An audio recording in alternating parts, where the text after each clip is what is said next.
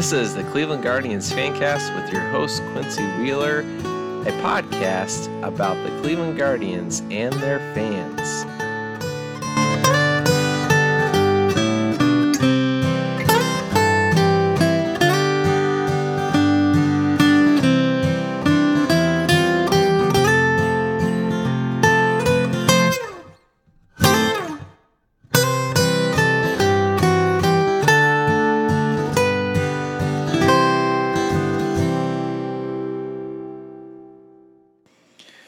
Hello and welcome to the Cleveland Guardians Fancast. I'm your host, Quincy Wheeler. You can find us at Guardian Fancast on Twitter. You can email me at quincy@guardiansfancast.com. Today we have a special episode for you. I have acquired a copy of a podcast from the distant planet Yiblish. And this Yiblish podcast is discussing a baseball game, believe it or not, that took place on Monday of this past week. So let's hear what this podcast has to say about that game.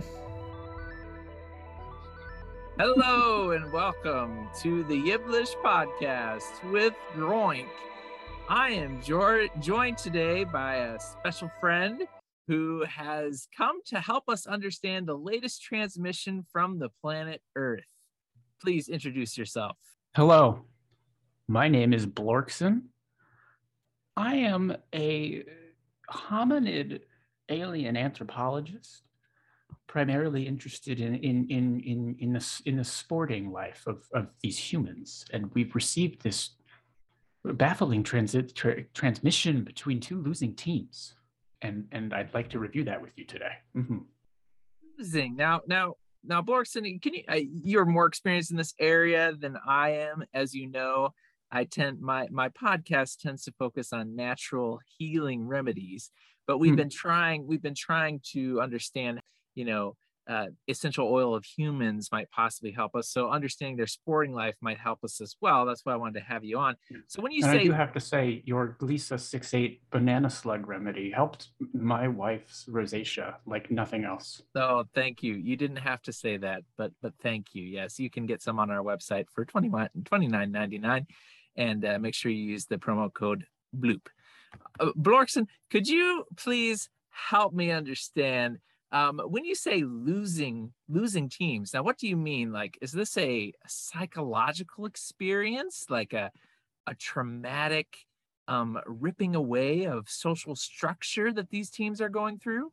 So it's difficult because you see, sports are simply a reconstruction of war that these creatures once fought. Young men have to do something. They used to kill each other, and now they just run around and play games. It's much better. Well, I was going to say, from my experience of just observing Earth, I wondered that they don't have enough war, so they have to play war. Is that what I'm understanding now? They seem to be very into the whole killing business, unfortunately. They're not quite as enlightened as you and I are. Well, of course not. Well, but sometimes they take this aggression out on, say, a ball. So tell me more. All right. So what these teams... These losing teams, yes. I never quite explained the losing. Yes, please, yes. Psychological trauma. And they have won. Oh. Games. Games. Oh, games. Oh. So the humans are playing. Yes. Oh, yes. Well, how often I've thought about having a little human around the house that it could play, and I could, just throw something and it would go and fetch it for me. So this is kind of what they're doing. Somewhat, yes. They're not quite as intelligent as the Giraffe that we're often keeping around in our little tanks. But... my wife and I have several. Yes, Giraffe. Very cute. Yes. I love it when they do plays, invent their own little cultures. It's very cute.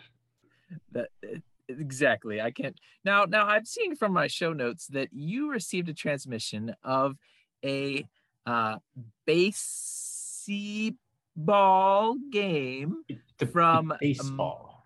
Baseball. Thank you for the pronunciation help. from Monday, May 30th, 2022. Yes, they have this strange concept of time that it can be divided into days and years and things. It's very funny. Yes, how quaint. Yes. Adorable. Now, as I'm starting to view the transmission of this, it appears as if they have a diagram set up, some sort of like a tilted square, uh, Hmm. the Yes. grassy area. We're getting into very, very simplistic technology here, so bear with me. They call it a boxed score. And it's actually, yes, a rectangle. It contains many different frames to keep track of the runs that are scored. The team that wins has more runs scored, and they tally them in these cute little boxes.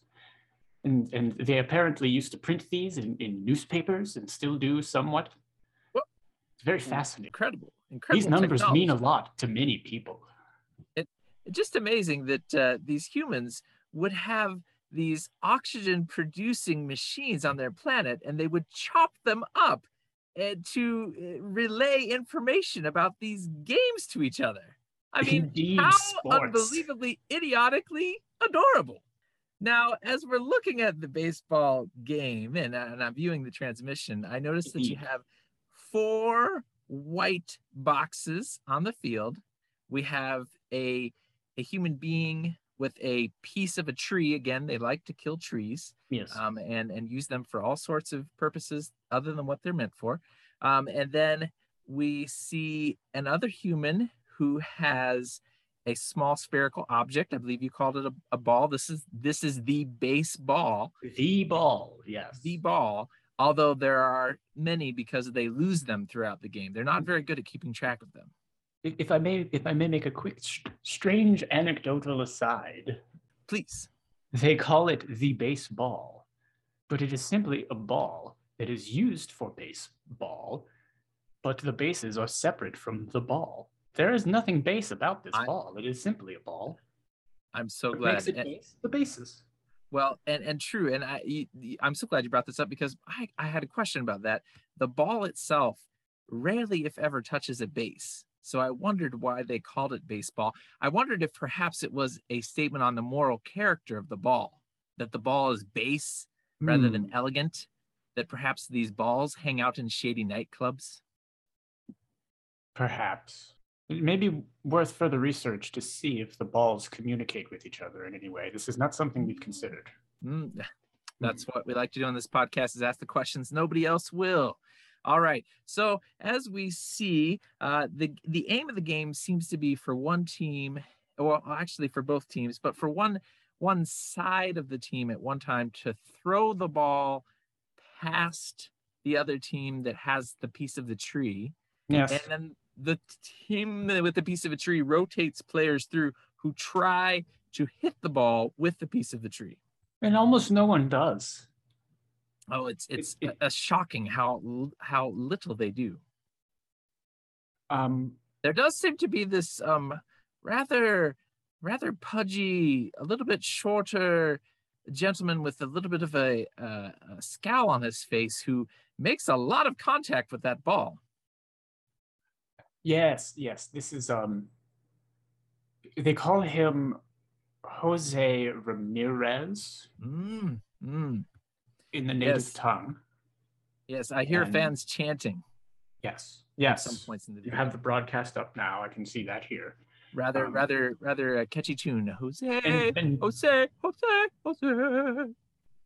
so this is actually a great highlight here to show because we'll go through the whole what they call at bat. Mm, mm, mm, mm. It takes 3 strikes for a pitcher to send what they call the batter or the batsman back to the dugout, which is where he sits and thinks about the fact that he made an out instead of reaching base, naturally. And so Jose Ramirez is at the plate, and he just watches the first pitch go by like it's nothing.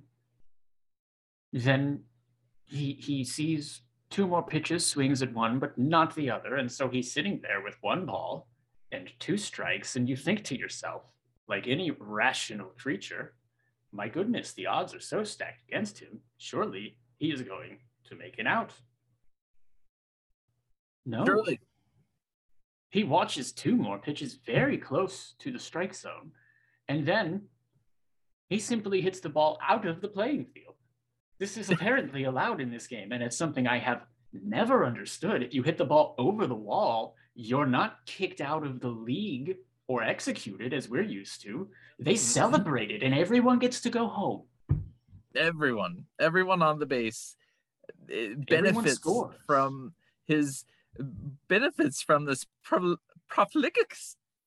profligacy. Sorry, I struggled there. Profligacy in his handling of the baseball. And he didn't even hit this ball particularly far, but the stadiums are shaped all strange. Like parts of the field are shorter than other parts of the field. So if you're good at just hitting it down what they call the foul line, you could hit a lot more home runs than if not. And this man's very good at doing it. His hands it's like cheating. His hands are so quick. I'm surprised he's allowed to play. I agree with you. I feel they should probably tell him to play another game because it just doesn't seem quite fair for everyone else. He is embarrassing the other humans, and they don't like that. But the fans appear to enjoy it so much they just let him keep embarrassing the other humans over and over again. It's fascinating. The fans revel. Society. The fans revel in the shame of that blue team. They revel in it. Indeed. Shocking. So I know that you have written extensively on a concept I need you to help me understand in terms of the game of baseball, and that is what they call the bunt. The bunt. They call it the bunt. The bunt. Now, yes, please. It is interesting because this broadcast that we received, nary a bunt to analyze. But it is interesting because we see very many of these home runs where everyone runs home, and much slugging, which is when a player reaches more than one base in one go. Very bizarre. Slugs are so slow and so not quick. Why slugging? It doesn't make sense that the slugs travel further. I agree with you, but okay, yes, I'm sorry. I won't get caught down in the details. A bunt. Mm-hmm. I thought that was a bird. No, I thought it was a cake. Here we go. We've studied too much and are just simply too educated. We get confused. So true. Now, so my understanding is that rather than swinging the tree as the piece of the tree as hard as you can, a bunt involves more of placing the tree in such a way that it will almost inevitably make contact with the ball. It's almost like just holding it in the air and saying to the ball, "Come here, buddy. Just slap yourself into this wood." And it does, and then it just rolls slowly on the ground, sort of away from people. And then someone has to run and go get the ball. It's fascinating. Instead of hitting it to them, you just sort of go bonk. And no one does it anymore. Sometimes you'll see a player attempt it, but it's just to sacrifice himself. But it could be a weapon. Humans deeply into the sacrificial motif. The more that we sacrifice, the more the gods are pleased. Would explain recent events in human history. But anyway, all right. So shall you? Is there any explanation as to why we don't see more bunts from the humans? For example, you can see that the humans, oftentimes when there's a person at the plate with a piece of tree, they will all move to another side of the field where they anticipate the ball to be hit. So if one could take the piece of lumber and just make contact and push the ball to the area where the human beings are not situated, one could theoretically run to a base. Absolutely. And here's where it's just difficult for us to comprehend. Is I know you know this, but just so that our listeners are on the same page, we measure velocity in glockenspiels per fortnight, Mm-hmm. Mm-hmm. As makes perfect sense. It is the natural order. So what they measure in miles per hour, they say 100 miles per hour is a lot, but that's less than 3,800 glockenspiels per fortnight. And they think that's very fast. Oh dear. Is Rubes. they Rubes. they react so dramatically when plunked in the buttocks with 100 mphs. You and I would practically finish lunch and then turn back to the ball and go, oh dear, it is time to hit this a very long way. Ho hum.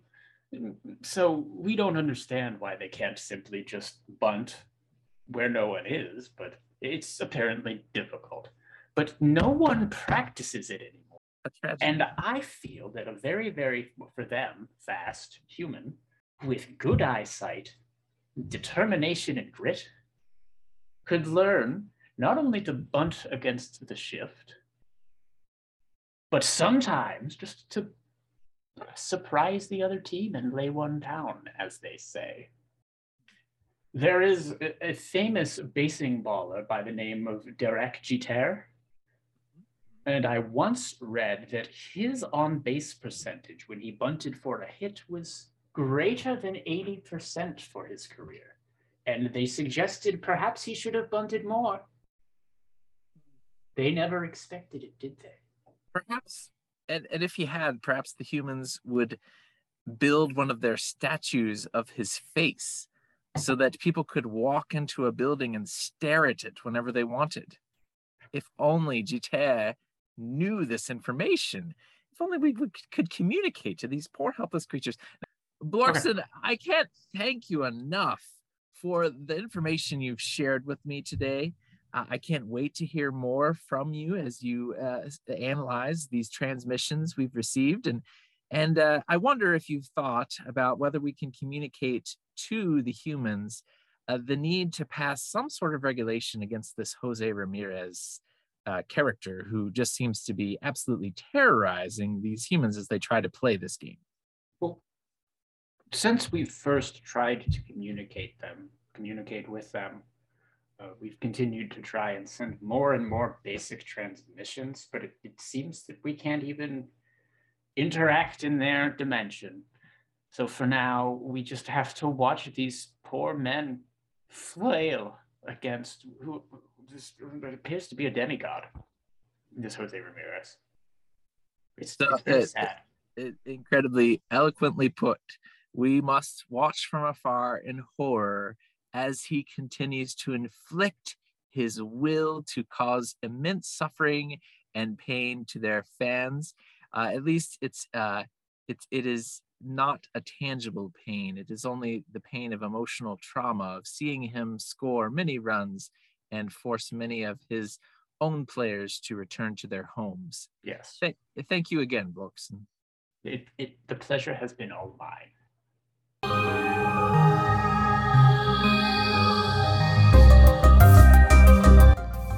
This has been the Yiblish Podcast with your host, Groink.